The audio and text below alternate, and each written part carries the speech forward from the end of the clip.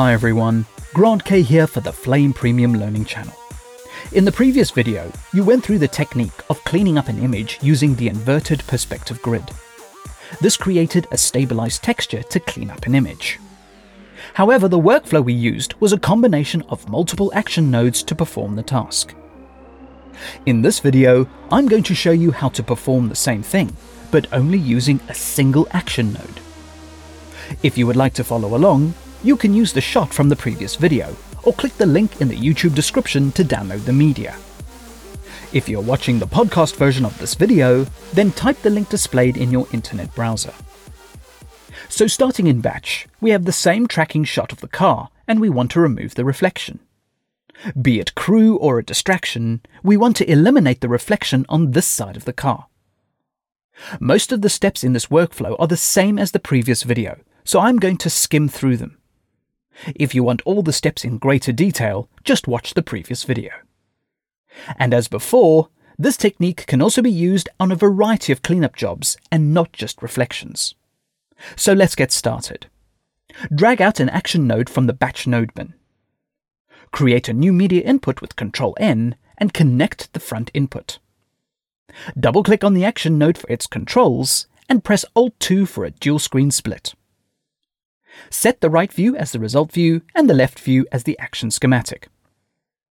So to remove the perspective and stabilize the movement, go to the action node bin and drag out a perspective grid node. Connect the perspective grid to the axis of the surface. Double-click on the perspective grid node for its controls. Hover over the result view and press F8 to bring up the object view for the perspective grid. Start moving the corners of the perspective to align with the side of the car. Use the lines in the grid to match the perspective. So the grid should line up with both tires to ensure the perspective is matched. Now ensure you switch to the tracking menu. Enable lighting in the tracking algorithm to deal with the lighting shifts in the reflection. Click Analyze. Scrubbing the time bar, the perspective should now be locked to the car. Hover over the object view and press F4 for the result view. So the perspective is doubled on the original shot. To create the stabilized texture, you do the following. Switch to the grid menu. Change the perspective transform mode from 3D to 2D. Enable the invert button. Looking at the result view and scrubbing the time bar, the perspective has been removed from the side of the car. At this point, you could increase the overscan output and connect this into other nodes to use tools such as painting. However, if you know that you can do all the cleanup work or compositing in action, it makes sense just to stay in the same action node. Let's see how this works. So the current perspective grid is driving the stabilization. Anything attached to it will have its transformations applied to the perspective grid. However, other nodes higher in the branch can apply transformations to the existing perspective grid, including the ability to invert it. So if you are working solely in action, there is no reason why you could not duplicate and invert the perspective grid in the action schematic and have all the transformations concatenate together in one node branch. To make this visually clear, select the perspective grid node and press Ctrl-D to duplicate it. Now move the perspective grid node to the top of the branch and connect it to the original node. In the current state, the perspective has been stabilized twice. To fix this, call up the controls for the top perspective grid. In the grid menu, disable Invert. So the original perspective grid stabilizes the image, and the second one reintroduces the same moves all in one action. Anything attached to the original perspective grid node will be working on the stabilized image. And the second perspective grid will apply the original camera move to the newly introduced elements. We'll use the same technique with 3D shapes to remove the reflection and return any detail to the car. Zoom into the result view to focus on the car door. Now the perspective grid might get in your way, so just select each node and press H to hide them.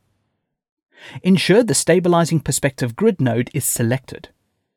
Switch to the action node bin and ensure your media entry is selected in the media list. Drag a 3D shape node into the action schematic. It should automatically connect itself to the perspective grid.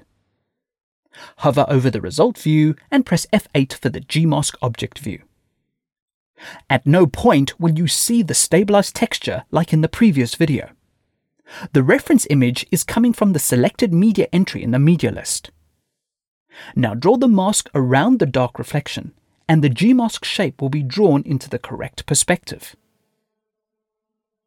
Once you've completed the shape, switch to the Add mode with A. Press Shift and add a softness to the Gmask. Switch back to Move mode. Next, we'll use planar tracking to track the reflection. Double-click on the Gmask and Control-select all the vertices. Switch to the Gmask tracking menu. Performing a planar track will change the Gmask shape over time. Enable lighting as a consideration during the track. Press Analyze. So the Gmask will change shape to match the reflection. Press F4 to go back to the result view. Double-click on the 3D shape node to reveal the Basics menu. Change the shape boundary to Spline and Gradient. Set the Gmask transparency to for 3D shape only. Finally, enable Media Projection. You'll now offset the projection to remove the reflection. Double-click on the axis of the projection. Scale and reposition the projection to more or less match the car door. You can spend as much time as you like getting it right. If you scrub the time bar and your image flickers, just go to the node preferences and disable the Z buffer. As in the previous video, we have lost the line defining a door and a vent. Let's add some more 3D shapes to bring back the details. Select the perspective grid node in the action schematic. In the action node bin, drag out another 3D shape into the schematic. Remember to switch to the Gmask object view. Now draw a line that matches the line of the door.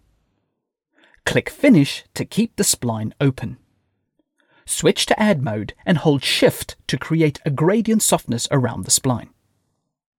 Switch back to Move mode and Control-select all the vertices. Double-click on the Gmask node. In the Gmask tracking menu, press Analyze. As before, the planar tracker will adjust the Gmask shape over time. Press F4 to switch to the result view. Next, double-click on the 3D shape node. Set the Gmask transparency to for 3D shape only and enable Media Projection. To tweak it correctly, switch to the Gmask gradient menu. Adjust the offset until the thickness of the spline matches the original line. You can also tweak the vertices of the spline to get the exact detailing on the car. Now go ahead and mask out the vent and track it using the same techniques you've seen in this video and the previous one. When we scrub the time bar, the dark reflection is gone, but the detailing in the car is still there. You can go ahead and render this out. So this workflow is actually quicker than the previous video, provided that you do everything in action. And hopefully, from what you have seen, action is very flexible for this type of work. The inverted perspective grid is great for fixing as well as compositing, and I hope you enjoy using it. Comments, feedback, and suggestions are always welcome and appreciated. Thank you for watching, and please subscribe to the Flame Premium Learning channel for future videos.